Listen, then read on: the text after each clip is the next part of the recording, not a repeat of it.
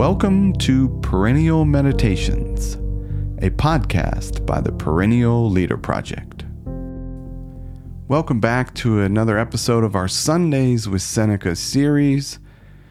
Today's selected reading comes from a letter known today as On Ill Health and Endurance of Suffering. I'm making this episode available to all subscribers.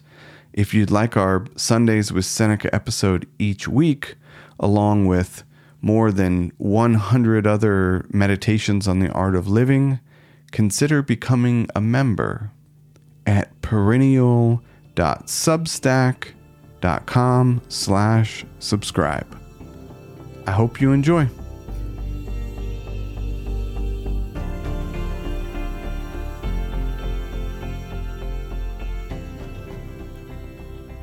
If I may begin with a commonplace remark, spring is gradually disclosing itself.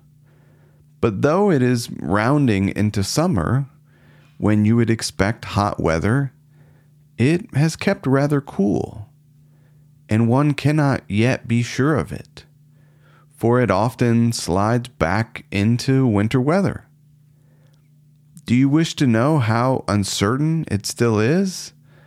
I do not yet trust myself to a bath that is absolutely cold. Even at this time, I break its chill. You may say that this is no way to show the endurance either of heat or of cold. Very true, dear Lucilius. But at my time of life, one is at length contented with the natural chill of the body. I can scarcely thaw out in the middle of summer. Accordingly, I spend most of the time bundled up, and I thank old age for keeping me fastened to my bed. Why should I not thank old age on this account? That which I ought not to wish to do, I lack the ability to do. Most of my converse is with books. Whenever your letters arrive, I imagine that I am with you. And I have the feeling that I am about to speak my answer instead of writing it. Therefore, let us together investigate the nature of this problem of yours, just as if we were conversing with one another. You ask me whether every good is desirable.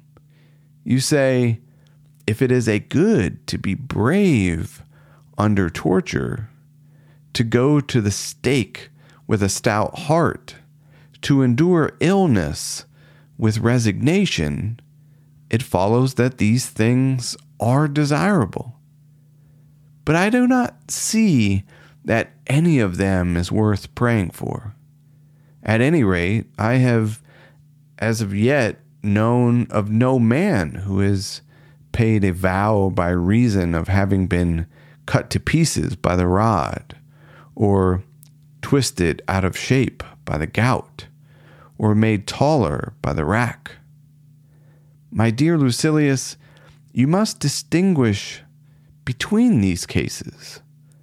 You will then comprehend that there is something in them that is to be desired.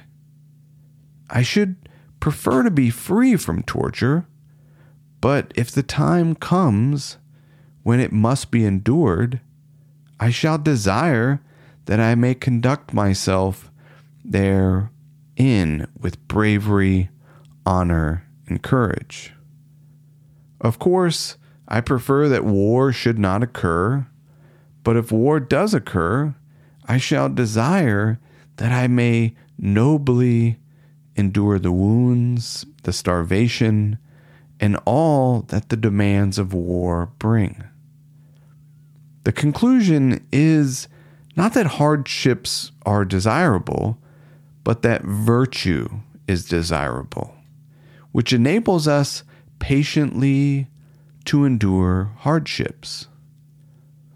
When one endures torture bravely, one is using all the virtues, Endurance may perhaps be the only virtue that is on view and most manifest, but bravery is there too.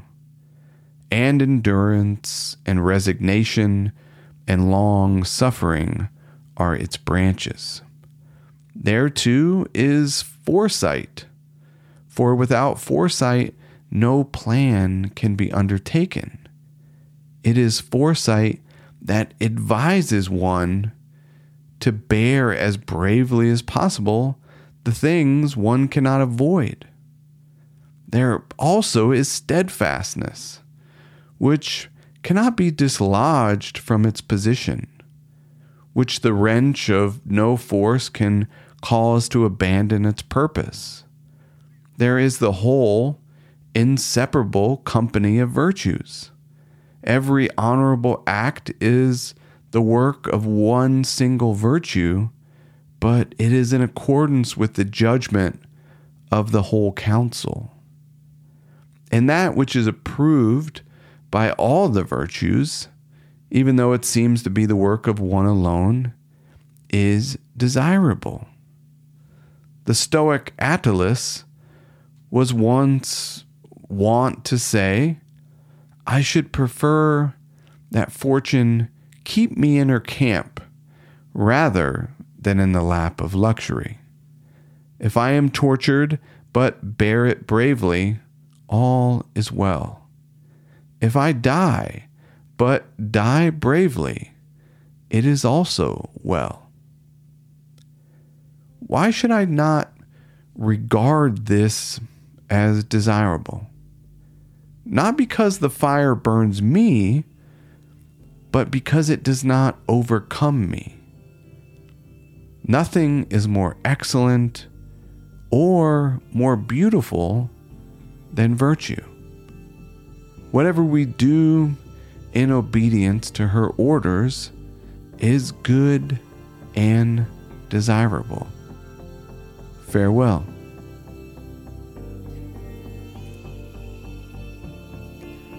Thank you for subscribing and listening to another episode of the Perennial Meditations podcast. I hope you found something useful for daily life. If so, I urge you to put what you heard into practice. Until next time, be wise and be well.